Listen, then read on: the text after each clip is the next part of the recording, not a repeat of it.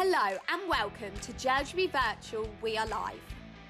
As part of JLGB's recent adjustments to the coronavirus lockdown, we have been helping parents and young people stay entertained and active all online. In order to adapt our delivery to the government restrictions, on the 23rd of March we launched JLGB Virtual, which runs every Monday to Thursday evening. This is our way of ensuring that we can continue to delight, inform and entertain young people so that they can have some fun, learn new skills and make a difference. Sessions include skills like magic, upcycling and coding, physical activities and the focus of this podcast series, interviews, with expert speakers from a range of backgrounds, including famous actors, social entrepreneurs, government ministers and many more. These interviews are run by young people like myself, so if you have any questions or want to get involved, please reach out to us on any social media platform. Just look for JLGB HQ and message us. We have so many exciting guests for you to listen to, and we hope you'll join us live very soon. For now though, join us through our catalogue of guests. Today's guest is the CEO of UK Youth, Ndidi Okezie. Sit back, relax, and I hope you enjoy.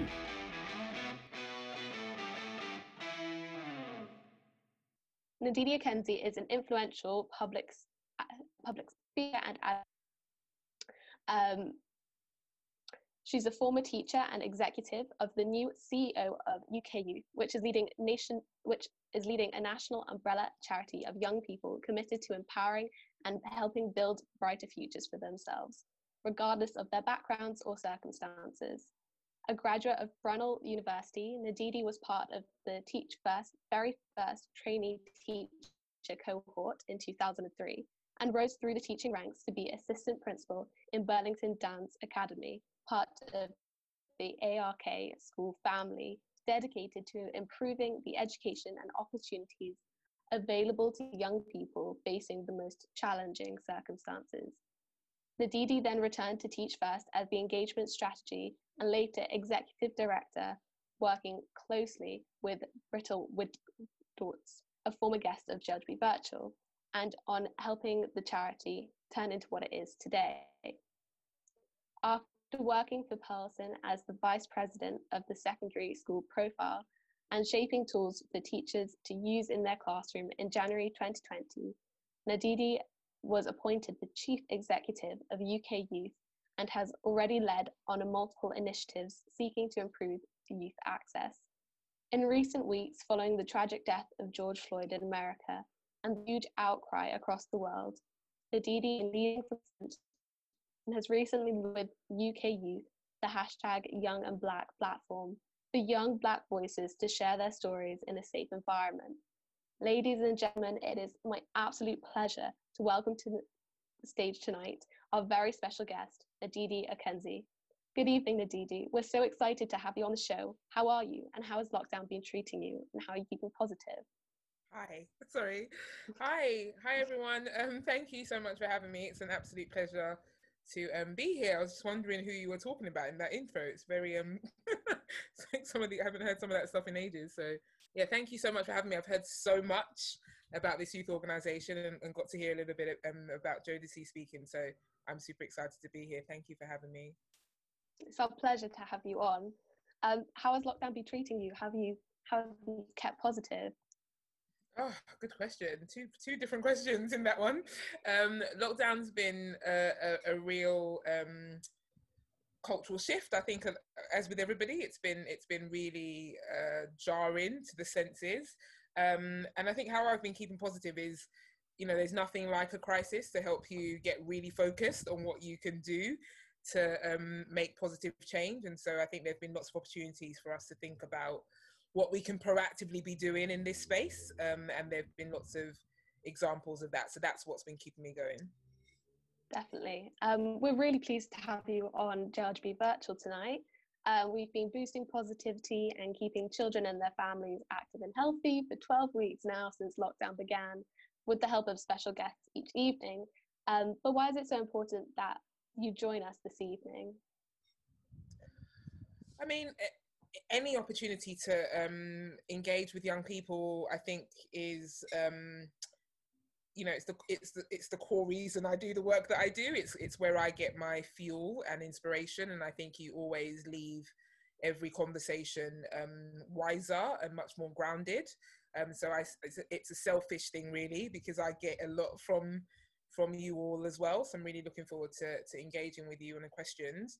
But I also think, that JLGB are one of our the youth organisations in our network, and so from my perspective, any opportunity to engage with organisations, I guess at the forefront of working with youth, young people, is also something I truly value. Amazing. And as seen with Jodeci and Georgie, we're all about acts of kindness at JLGB. And we always ask our guests what they've been doing to help others. You're involved in so many charities, and through your work, millions take part in volunteering. But is there any personal act of kindness which you've done to help the pandemic? That's a really good question. Challenge myself on that.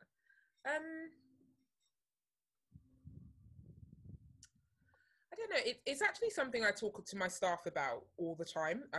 We write a bi-weekly staff bulletin that goes out, and I'm actually always signing off saying, let's remember to be kind to each other. Let's take the opportunity to be proactively kind to people, and to think about where they may be coming from in every instance. So I think I often try and just send random messages to my staff about things they might have done that I've really appreciated, things where I've seen them and I want them to acknowledge that I've seen them. And so I think any opportunity to help people feel seen, I think, is a really important thing, that they don't have to be loud about it. They don't have to have been at the front of the presentation, but the person managing the technology on an event, like just taking the opportunity to think, how can I show people that I see them and that I really value what they do? So that's something I actually think about consciously every day. And a lot of that has come from my 17 years in formal education, so working in schools. I remember really early on in the first few years of teaching, when students would leave, they kind of often write you as a teacher a note, and students would often reflect on these small encounters that I didn't even remember, but they meant so much to them. And it might have been walking through the corridor and me saying, oh, I love your smile, or I'm really proud of you, that thing that you did, or just saying hello. Just these little moments where you just take the opportunity to see people. In those first few years of teaching, I really realized how important they were. And so that's something that's really stayed with me. So I think that's how I think about kindness. It's about really showing people that you see them even in the very small moments. Definitely, and it's those small things that, like you said, just really stick with you. And that's amazing that you consciously do that every day. Let's quickly go back to the very beginning. Let's talk about your childhood, growing up, and the youth opportunities you yourself had and how they shaped you. Did that influence your career into teaching and the charity sector? I'm laughing because I'm in my living room. My mother's here, so she's listening. So as I start talking about my childhood, let me see how far she lets me.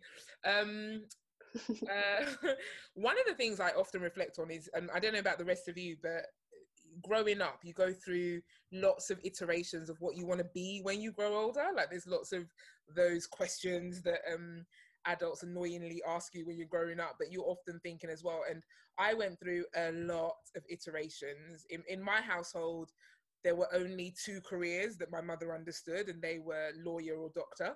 And so it was typically, you're going to be those two things. But because even when I was a child, I loved working with young people. So I always knew, okay, if I'm going to be a lawyer, I'm going to be a family lawyer, a child, if I'm going to be a doctor, I'm going to be a pediatrician. Like it was anything to orientate myself around young people. And I grew up really heavily involved in the church. And so I remember that even when I was in teenage church, I would go and volunteer in the creche, and I would, go and volunteer in any youth organization event.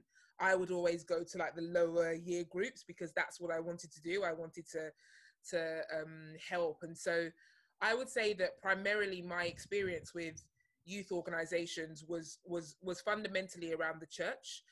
We did a lot of after school clubs and extracurricular, but I actually don't remember those being as formative as the times I spent in church, and especially growing up as a teenager youth group. And, you know, we used to do, I mean, so much. And again, I grew up in a household where church was morning to night affair. It was just, you're just in church. So weekends, church, service after service. But I loved it because I was just with other young people and we were doing things, we were doing exciting projects and we were helping the community. And so for me, those are the experiences that really formed, I really formed who I am today.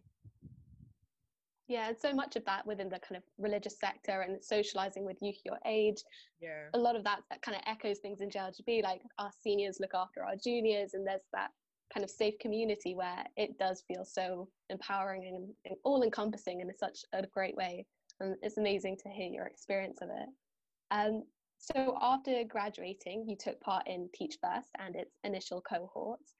We recently spoke to Brett Wigdorts, sorry, I can't say names, the founder of Teach First, and about what it is like starting this initiative. But what was it like for you to usher in a new generation of teachers? What made you choose to participate in this program? And does it make you proud to see how far it's come? Oh, well, great question. I have to say the first cohort of Teach First, we often joke that we were more naive than anything. I don't think we really understood what we were saying yes to, and Brett and that team did a very good job of not necessarily giving us all the details about what we were really signing up to. So I think we were a cohort that were ambitious about doing something new and different. And for me, I had actually graduated already, so I was working in publishing, and it was the career that I thought I wanted. It was kind of, you know, city, it was working for all these glamorous magazines, and really, really quickly I realized I hated every minute of it. And what was missing were those things that I'd found in church, and those things that I'd found, you know, that really were who I was, but I didn't really associate them with work.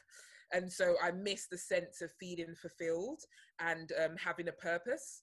And so when I saw the Teach First advert, for me, it was so powerful because it was talking about something that was really purpose driven. And so myself, and I think all of us, I think there were 196 of us or 186 of us, but I think we all shared this naive sense of wanting to do something bold and big to address educational inequality. And it was a very personal thing for me because of how I grew up and my environment and my you know, community. And so I really connected with the injustice of educational inequality. And so any opportunity to be involved with that was I was all in. I literally, from the moment I saw the advert to being on the residential train, it was 3 weeks. So I literally applied, got accepted pretty quickly, packed up, moved to Canterbury. It all happened very quickly, but it was that momentum of wanting to be involved in something meaningful. But we had absolutely no idea what we were in for. And it was up to now, however many years ago it was now, it's still one of the most formative experiences of my life, because those 2 years, I mean, I don't know if you've heard the term baptism of fire, but that was exactly what it was. And so the resilience, the ability to get up every morning and keep going, the ability to figure stuff out even when you have no idea and there's chaos all around you, those things really strengthened and developed who I was. And they are definitely things that I still lean on as a leader. So there were 186 of us in the first year. I think, you know, now Teach First is recruiting, I don't know, almost close to 1,700 maybe a year. So it's incredible. It's incredible to see where Teach First has gone. But under no circumstances did we know that was what Teach First was going to be. We weren't even sure if we were all going to make it for the 2 years. We weren't even sure if Teach First was going to make it through summer. Like that's the boldness of what Brett and that team did, because I think every month was living on the edge of whether they were going to see another month. But they just didn't tell any of us that at the time. So, yeah. That's an amazing story to see, like, kind of stumbling through things, baptism of fire, and to come out as you are now is so inspirational. And if we go on to a bit more about now, for those who don't know, could you tell us a bit about UK Youth and what the charity does and how it supports so many youth charities, including JLGB, who have been members of your network for many years? Yeah, amazing. So UK Youth is, it's a leading national charity. Its primary focus is on the social and personal development of young people. And that is typically developed in the non-formal education in terms of the programs, services and experiences that support young people's social and personal development. But I often describe it to people who I think everyone has a real shared understanding of what formal education is. I think the youth sector is quite well anchored in the non-formal education. So it is still education, it is learning, it's development, but it's done in an environment that is just not as rigid as education typically is. So UK Youth has a vision that all young people would be equipped to thrive and empowered to contribute at every stage of their lives. And so we have those two pillars of our work. What do young people need to thrive? And I personally love that word thrive, because what you need to thrive is very different to what Gabriella needs to thrive, or what Lewis needs to thrive. And so the idea that what people need is bespoke to them is what I think the word thrive really encapsulates. And then empowered to contribute, this idea that young people have agency, they have something to say, they have something of value to contribute, regardless of where they are, regardless of what part of their journey they're on. They have something that could add value to society, to business, to school, to wherever they we're all these different sectors. And so those are the two pillars of our work. We work as a nationwide network of over 5,500 youth organizations, and collectively reach over 1.6 million young people. And so we really feel ourselves as being a movement of organizations that are really championing the youth sector and the role of the youth sector in ensuring all young people get what they need to succeed in life. That's amazing. And it's the thriving word, the kind of making sure everyone is at, the same place in the race and have those opportunities. That is so inspirational. Perhaps it's not so new news now, but it's our first opportunity to wish you Mazel Tov on your appointment of CEO of UK Youth. Tell us, why did you want this role? And prior to lockdown, which we'll talk about shortly, what did you hope to achieve this time as leader of this incredible charity? Such a good question. Who remembers at this point? The world has completely changed. I mean, wanting the job, I was in a role, I was, working for the education company Pearson. It was exactly what I thought I wanted. It was a global role. It was a really, exciting learning experience. And I honestly stumbled across this advert. I saw it randomly on my timeline on Twitter. And I didn't even really know that much about UK Youth. I hadn't really been that close to its work, but I saw this advert. I have no idea what made me click on it, because again, it was just, this random timeline thing. I clicked on it, I read the job description, I just started laughing, because you couldn't have described a more perfect role for what I envisaged I would love to do. So everything that UK Youth stands for in terms of its mandate, this idea of having a really eclectic mix of support programs and services that young people have access to, is just something I've really believed in from when I was a young person. And so it honestly was my dream job. And for me, in terms of what I wanted to achieve through the interview process, one of the things I was quite clear on was that I feel like UK Youth as an organisation has a real opportunity to galvanise change across the youth sector and position youth work in a way that is understood and utilised across society more broadly. and it would just be an honor to be part of that journey. I was actually saying to my chair earlier on today, actually, because it's coming to the end of 6 months, and it's so funny. I had a break between my last role and this one, and I did all the things you would imagine. I was so diligent. I planned.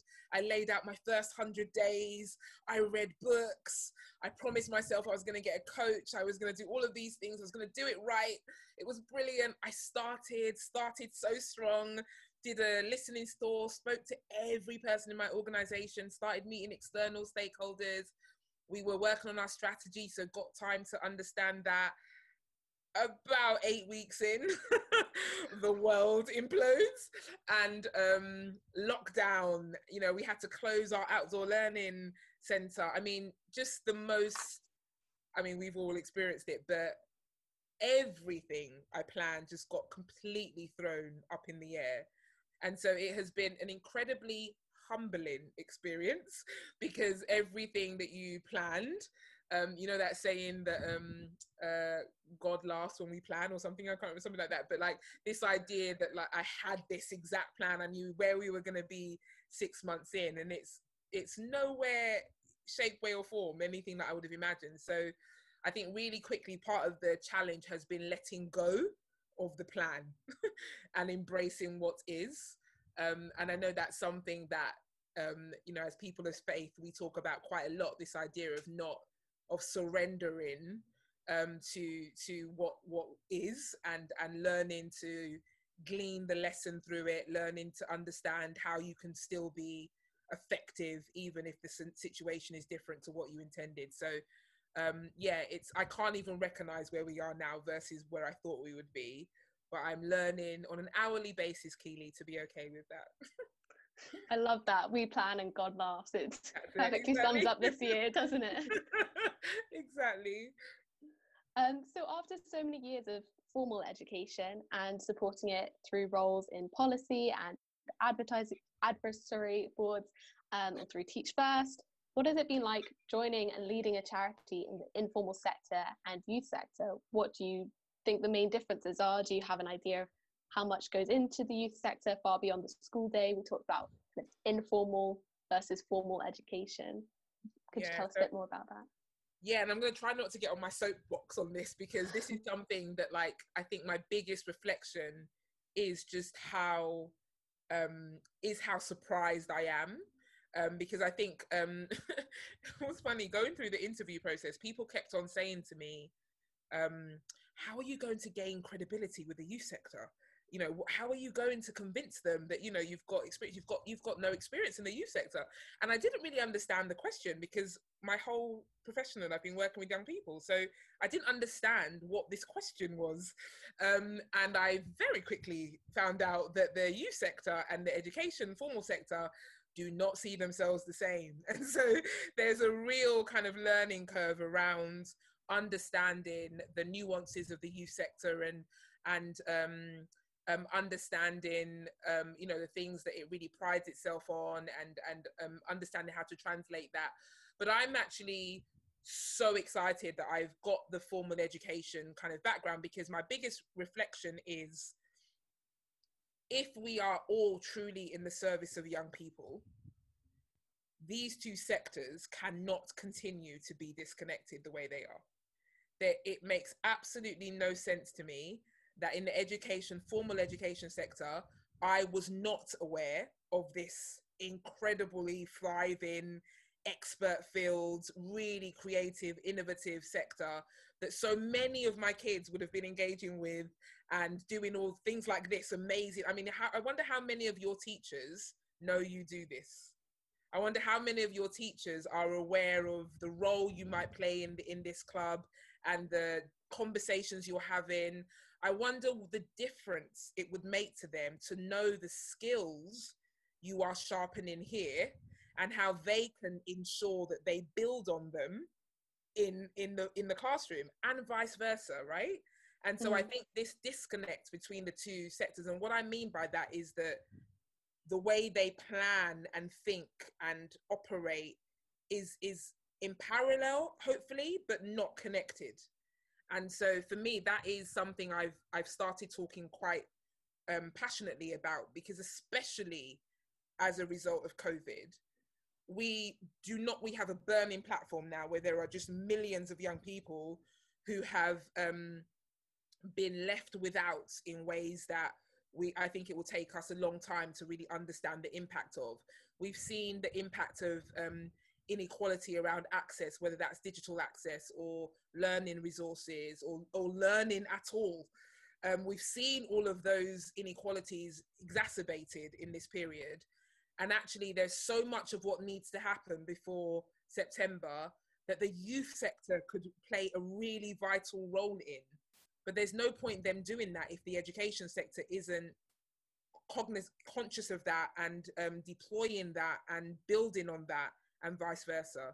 So I think this issue that I felt quite early on in my role, I don't think we've run out of time to keep speculating about it or worrying about how complicated it is.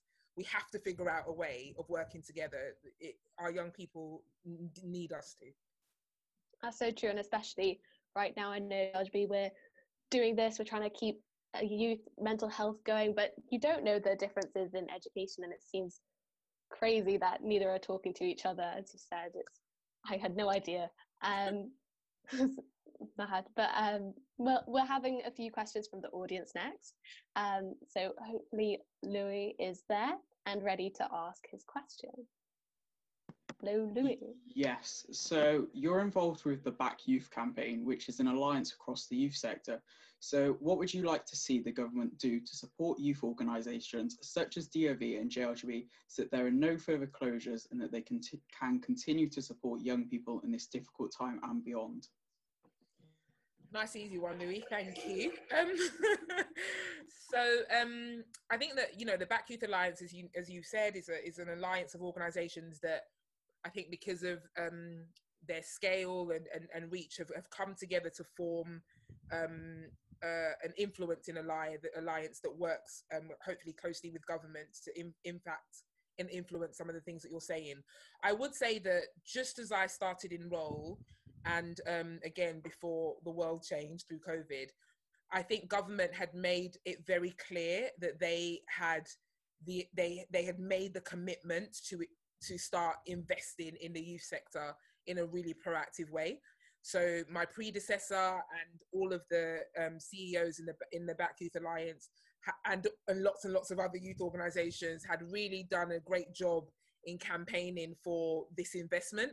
And so a significant amount of money, £500 million, was identified to pour into the youth sector over the next 10 years.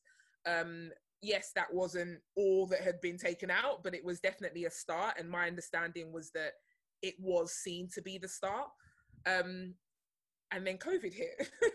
And so now we are in a situation where there are lots of youth organizations that have really, really struggled to survive. And actually we've lost youth organizations through this period because of closures and, the lack of funding, income and opportunities. And so there have been ongoing conversations with government about what needs to happen around this to help youth organizations sustain, but also continue to be able to be effective in their support for young people. And I would say there are really positive signs around that. I think, the charity sector more broadly had a really effective campaign called Never More Needed that was focused on helping Treasury understand the loss of income, and they secured £750 million that went to the charity sector more broadly, and some of that the youth sector has access to, but there is definitely still the need, Louis, and I think the conversation continues, but we are in a situation now where before we can even talk about thriving, if we want to use that word again, we actually need to make sure that organizations can survive. And there's money and there's support needed to ensure that we actually don't lose these critical services before we even start figuring out the activity they could be doing. Thank you so much, Louis, and obviously a brilliant answer. Next up, we have Alana for our second question. So this pandemic has been truly awful, especially for the elderly and for those that are high risk. And they're obviously the priority. But following recent updates, and knowing that most of us won't be going back to school anytime soon, and knowing we're not knowing what will happen with exams and universities and if people can go on holidays in the summer, it has serious toll on young people's mental health. Do you think enough focus is being given to young people's mental health at this time? Great question, Alana. I think when all of this happened, you phrased the question perfectly. I think there was a sequencing of prioritization in terms of need, and rightly so. I think thinking about the most at need, and I think the conversation about young people was quite slow to start. I think that is clear. I think that the realization of what was going to happen to young people as a consequence of lockdown seemed to creep up on people in a way that is quite surprising. But I think then momentum definitely started building, and stories and more spotlights and reports coming out about the impact on young people. And then I think the academic side of the impact has definitely taken the spotlight. And there's a lot of focus on lost learning and the impact of that. And I am not in any way here to suggest that isn't a clear priority. 17 years in the education world, like, I understand the issue of lost learning, and it is a dire one. But it goes back to what I was saying before. There is no way you address lost learning without addressing the mental impact of what's happened to young people through this, without addressing the well-being challenges that have happened. And so at the moment, the two sectors that would usually pick up on that are not one and the same. They are typically the youth sectors, primarily focused on those kind of social, personal development skills. The formal education sector is focused on the academic skills. Yes, there are lots of examples where people are doing both, but at large, those are the two things. And so I don't think there is enough focus, but I think the reason for that is because those two sectors aren't coming together. And rather than one sector thinking they have to figure out all of these needs, if we could lean on our expertise and work together and think about the whole child that way, that for me is the way forward. So I think even when people are thinking, oh, we're not thinking about it enough, what can we do? They are internalizing the solution, assuming they have to solve everything.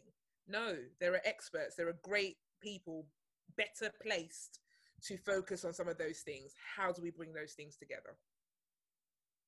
Thank you so much. I didn't want to get on my soapbox, you see, and I'm on it, so I need to get off. No, it's brilliant. It's kind of the source of all issues here. It's the not communicating, and it's interesting to see how it feeds into mental health and what we can do about it now. I think Bradley has our next question. Hi Bradley, are you there? With the horrible killing of George Floyd and the return of Black Lives Matter campaign to the international conversation, do you think that the world has finally woken up to the reality of inequality and prejudice towards others? I mean, such a great question. Thank you, Bradley, for that. I know we're going to talk about the campaign a bit more as well, but I think that one of the reasons we launched the Young and Black campaign is that we were inundated with young people who saw this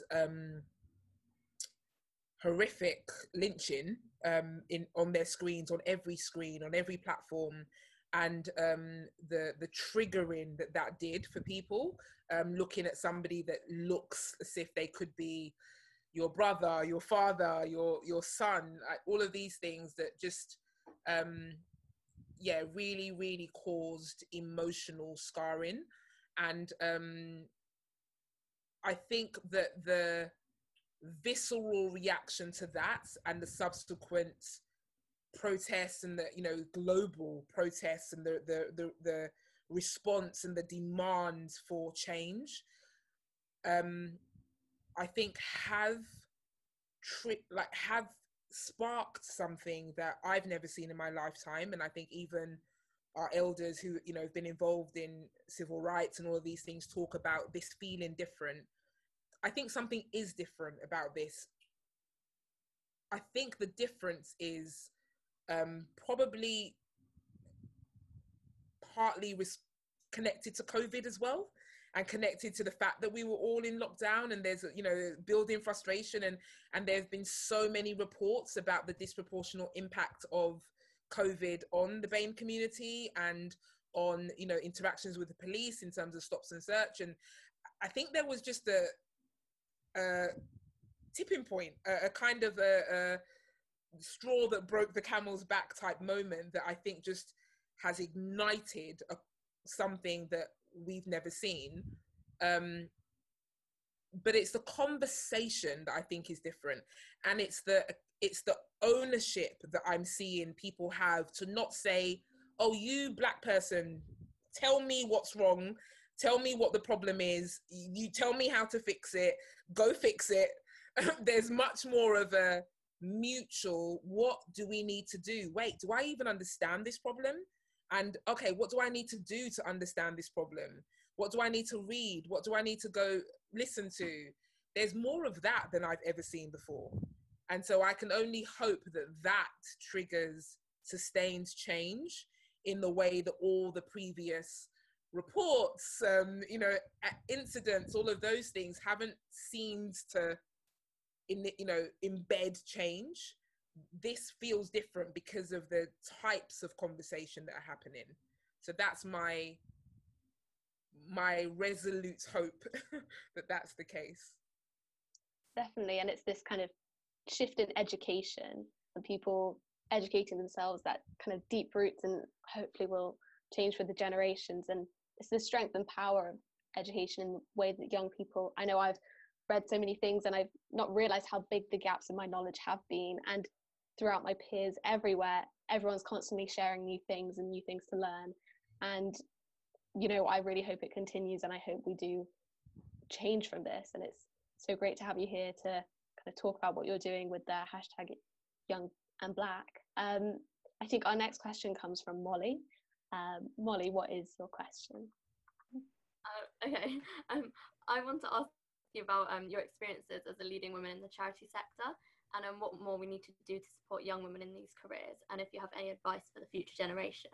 And if it's okay with you, I'd also like to ask if you could tell us about some of your experiences of your career being part of the BAME community. Yeah, of course. Thanks, Molly.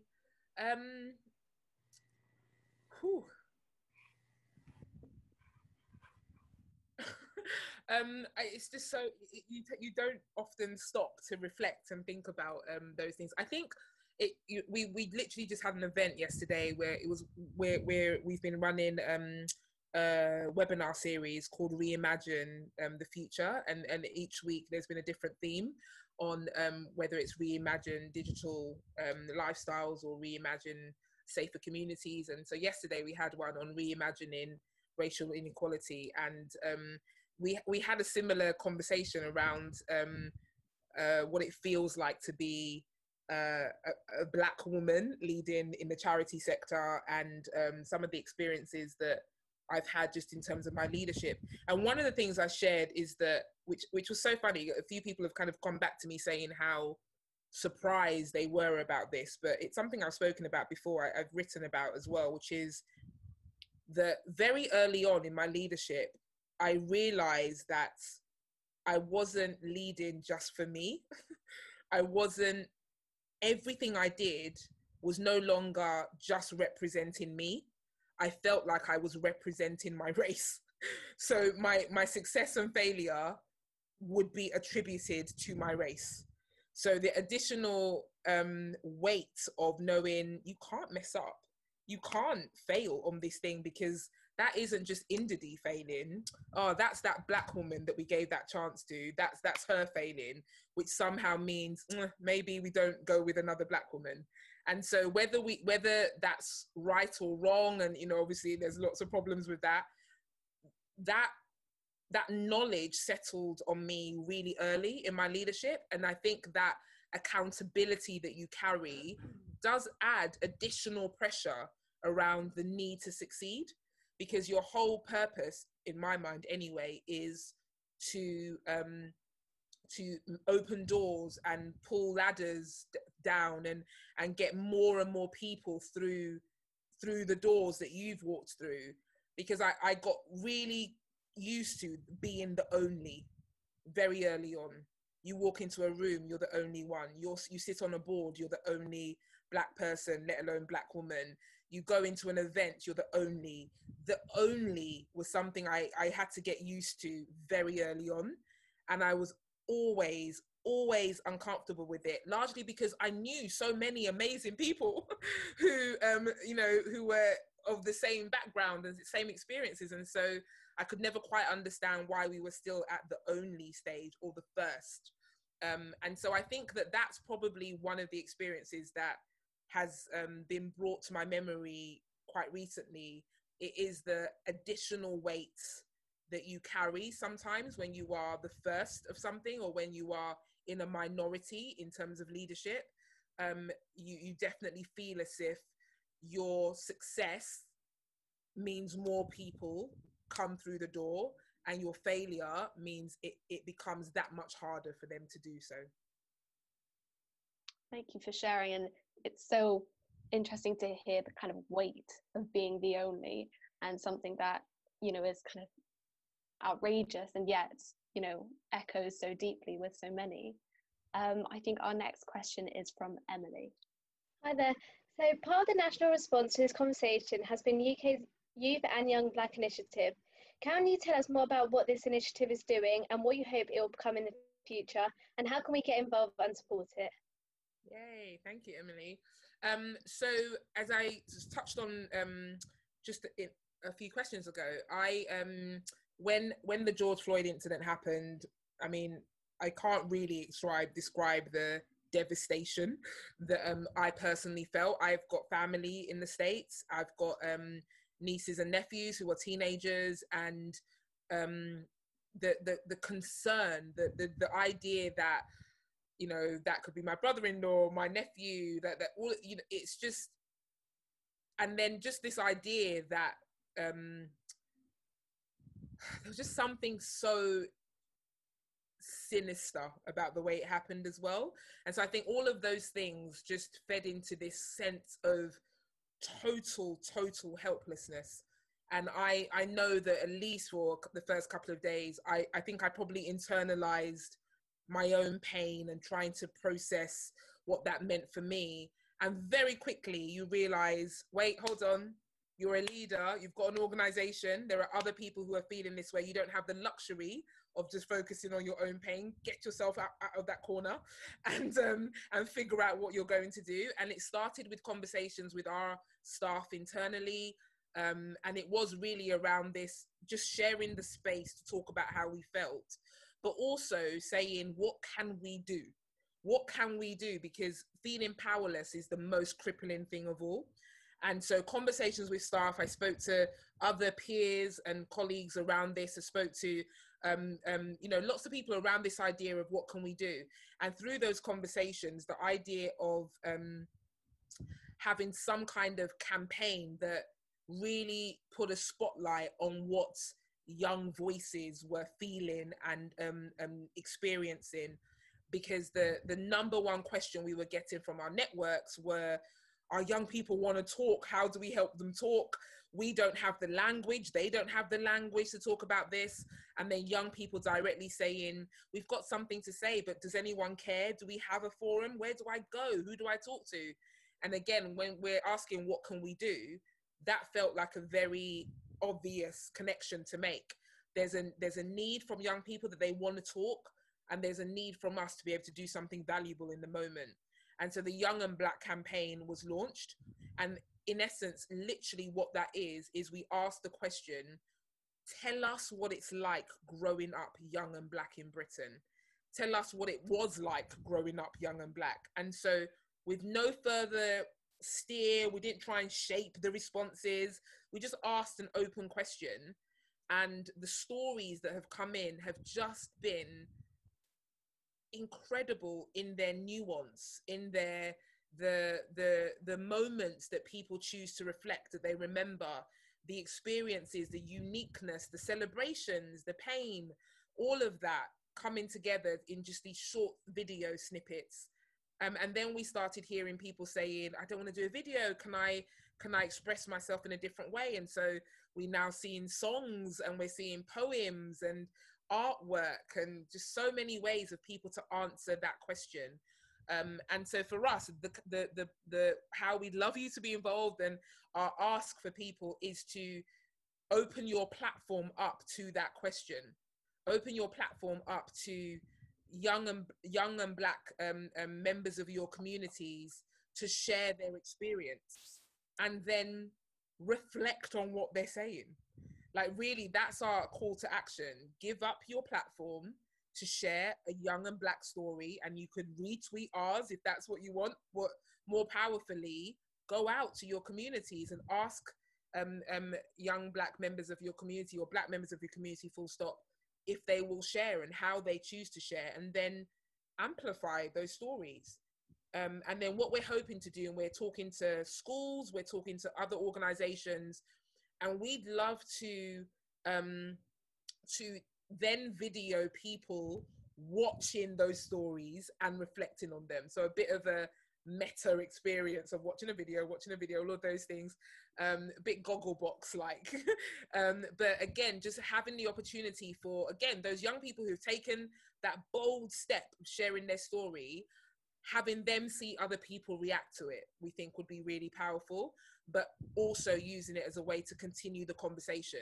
So one of the things someone mentioned, I was on Newsnight earlier, and one of the questions I was asked was fascinating, and it wasn't the first time I was asked it, but it was a question that really implied, oh, but if Black people are telling their stories, that must mean it's for other Black people. So the question was, aren't you alienating other races through this campaign? And I love the question, because it's precisely what a lot of people think. And we have to ask ourselves, why? Why do we think that? Why do we think that a Black story must only be for a Black audience? Because all the other stories we hear where there are no diversity, we all have to assume that's for us as well. No one's told me I can't listen to all these stories and watch all these films. And because I don't see myself reflected in them, no one tells me that's not for me, or that I don't have something to learn or glean or be, excited by. So for me, this is a great opportunity to say, if you think this campaign isn't for you, why? Why do you think that? It's young people telling their stories about their experiences. They happen to be Black, and those stories happen to be about Black experiences. All races should have some interest in that, right? So that's the purpose of the campaign.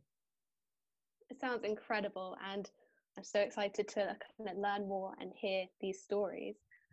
Rosie, I think, has our next question. Yeah, hi. I just wanted to ask, so not that long ago, social media was considered to have quite a negative impact on society, and considering the bad press over the years, so it's been cyberbullying or body imaging, and filtered photos or hateful and abusive speech. Do you think digital connectivity has now become an unsung hero of this pandemic and kept us all sane? And also, do you think we've finally unlocked its potential for social actions? Oh, Rosie, what an amazing question. Unsung hero. I love that. I'm going to use that at some point, Rosie, and I will try and attribute it to you. Thank you. Unsung hero. I love that. Absolutely. I mean, 100%. This is what I mean. Like, you might have heard the saying of never let a crisis go to waste. But there are so many things that COVID has revealed to us that I think it would have taken us decades to accept, adapt to, whether that's ways of working or around connectivity.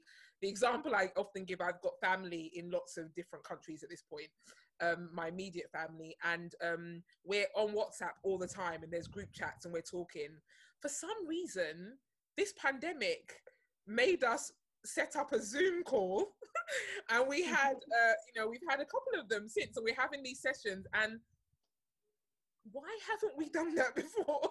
There's been absolutely no reason. Nothing's changed. We're not in the same place. Yes, those of us that are in the same country can't see each other, but it's reminded us that technology is there and there's a way to still feel connected. So I think in those examples, we've definitely recognized that distance doesn't mean silence.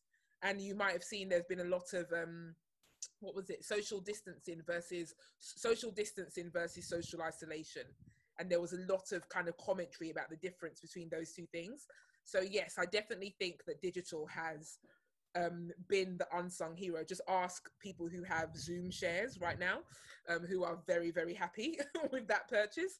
But I do want to say that it's also the shadow of that is that the digital divide has never been more acute. So we've also taken for granted everyone has a digital device. Everyone must have broadband. Everyone must have access to being able to engage in this way. And it's just not true.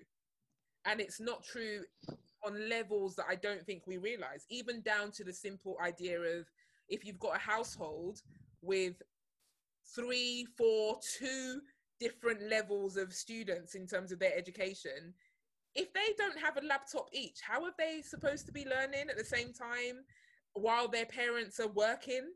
So the idea of even having a consistent device is one thing. You need to have multiple for this to have worked. And so I think that, yes, that it's definitely the unsung hero, but it's also clearly the elephant in the room.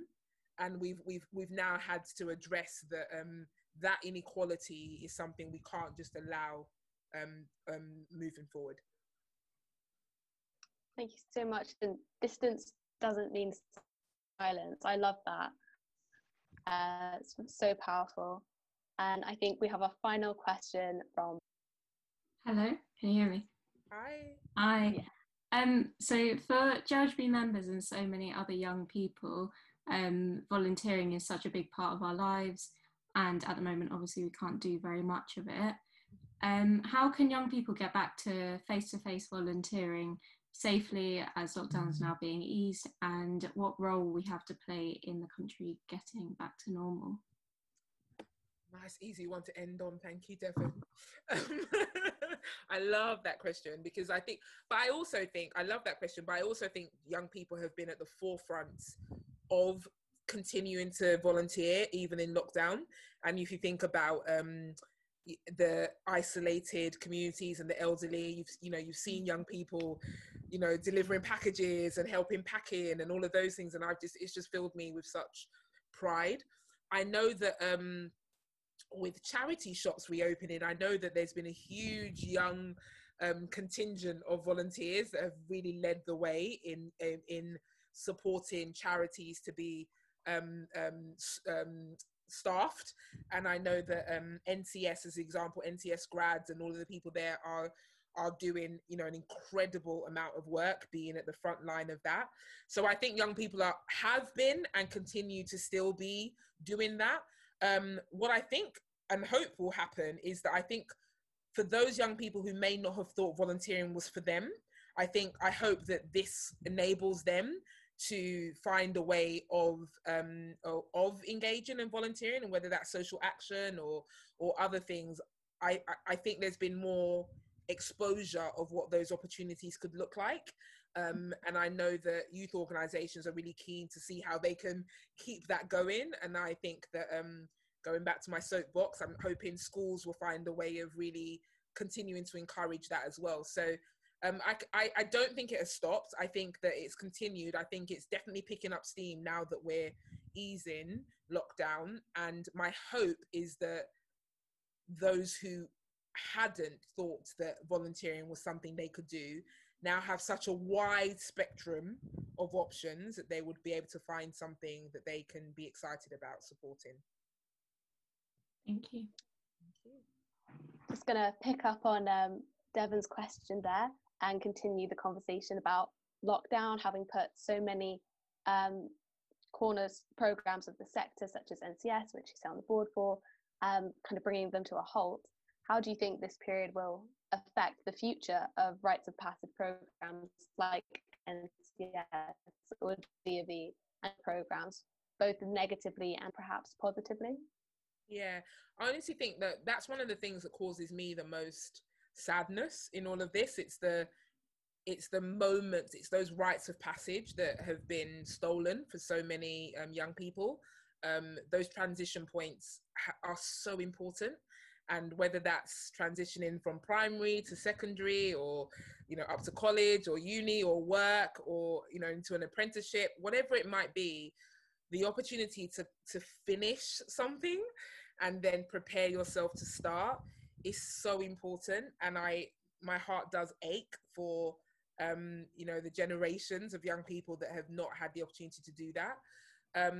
But I actually think that because of that, programs like NCS, Duke of Edinburgh, all of the programs our youth organisations do, I actually think the spotlight on them is even brighter. I think people are going to understand their role in a way that they may have had the luxury to not even try and think about before. And so this goes back to Lewis's question earlier. We need to ensure these organisations can sustain and survive the impact they've experienced, because there is so much for them to do, that there's so much need now for the social, personal development, the support that youth organisations offer to young people, that support has never been more needed. And so I don't think we're going to see a dip in those in the long run, but we need to find a way of building a bridge to make sure they can be here to pick up on what I expect to be increased demand on the other side of this. Very true. And a penultimate question before my last one, and then I'll let you go, I promise. These are unprecedented times, and the physical and mental health and economic impacts may affect us all for some time to come. But do you have hope for the future, and what positives may come out of this strange time we're living in? I mean, this is why, going back to your very beginning question, this is why doing things like this is so important to me, and doing the work that we do is so important, because I don't think you can engage with young people and not leave optimistic and positive. I was literally saying to people yesterday that after our young people's webinar, the future is in good hands. Like, anytime you have any doubt or question about that, just engage with young people, engage in your thinking, in the way that you are creative and innovative in your questioning, because I think that's why it's so important to acknowledge the power of youth in the moment, in today. That's why it's so important to give young people agency, to stand with youth every moment that you can, because really, I think the more we can unleash the potential of young people today and enable it to affect what we're doing today into tomorrow, you can't help but be optimistic. The biggest question is ensuring we, and my generation and those above me as well, don't get in your way. That's the big barrier. Our job is to amplify and point you in the direction and let that rocket fly, really. So I can't be anything but optimistic. And closing on what we started with, I'm a woman of faith. I fundamentally believe in that all things work together for good, and that you know, it has to get better. That is the fundamental principle of who I am as a person. So I have no other choice. And I think we're with you there. Like, the youth of today, we're so excited and ready to go, and it's amazing to have people like you on our side and helping amplify our voices. And my final question is, we always ask a guest to nominate and ask another celebrity or community leader to be a future guest on our programmes and help us entertain children and young people stuck at home. If you've enjoyed tonight's experience, which I hope you have, who would you like to nominate for another night? Gosh. Oh gosh, there's so many people. We have many nights. You could do lots of people. Oh no, this is so hard. I'm gonna get in trouble. Nominate somebody. Oh god, my head is just spinning. Do you know what? I think, just to go on the theme of my whole soapbox and connection, there are some pretty amazing head teachers that I know that I would definitely nominate to kind of come on here, and the one that I'm going to call out, he's going to kill me, is his name is Chris Fairbairn, and he is the head teacher of Totteridge Academy in London. And the reason why I definitely want him on is because I'd love you to ask him questions about the youth sector and how he's engaging with the youth sector, but also he's just a phenomenal leader that I think you'd get a lot out of. He's another Teach Firster, but he stayed in education and has had a really interesting journey in transforming that school. And he's somebody that passionately believes in young people, but has a very, very sharp mind about some of these issues. I think you'd get a real kick out of speaking to him. Chris Fairbairn. Brilliant. Chris Fairbairn. We're writing that down and we'll be in contact. He's going to kill me. Okay. Well, thank you so much, Ndidi, for joining us this evening and inspiring us all. We've really loved hearing about your career and your experiences, and we're so grateful for the work you continue to do for young people around the country, especially right now during this pandemic. We'll also want to thank you for bringing the hashtag Black and Young campaign to our attention, and I know you'll have inspired so many people watching this evening with your passion and determination to ensure equality for all. So just stay safe, take care, and I hope to see you again very soon. Thank you, Keely. I have to say, I have done lots and lots of interviews and conversations, and I don't know many that have been as expertly MC'd as you. So thank you very much for an absolutely wonderful experience. If I could say one closing thing to you all, I often think about what I wish I'd known growing up. And it stuck with me all through my teaching and all through here. And every time I get an opportunity to talk to a group of young people, I have to share this message of